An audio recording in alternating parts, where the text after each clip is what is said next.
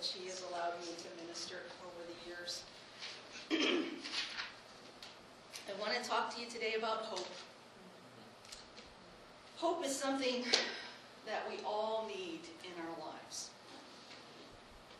Someone once said that you can live 40 days without food, 8 days without water, 4 minutes without air, but only a few seconds without hope. As we think about that idea this morning, I want you just to, this is rhetorical, so you don't have to answer me, but I just want you to think for a moment of words that come to your mind when you hear mental illness, when you hear sexual, physical abuse, substance abuse, addiction, homelessness, unemployment.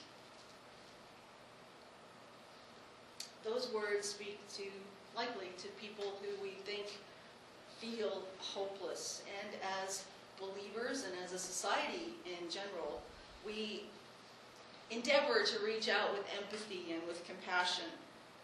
Our society throws a lot of money at those kinds of issues, offering some kind of solution.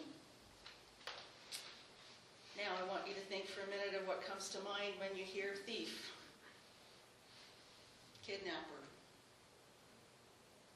drug dealer, rapist, murderer.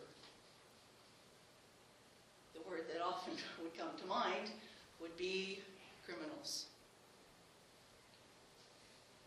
But they too are hopeless,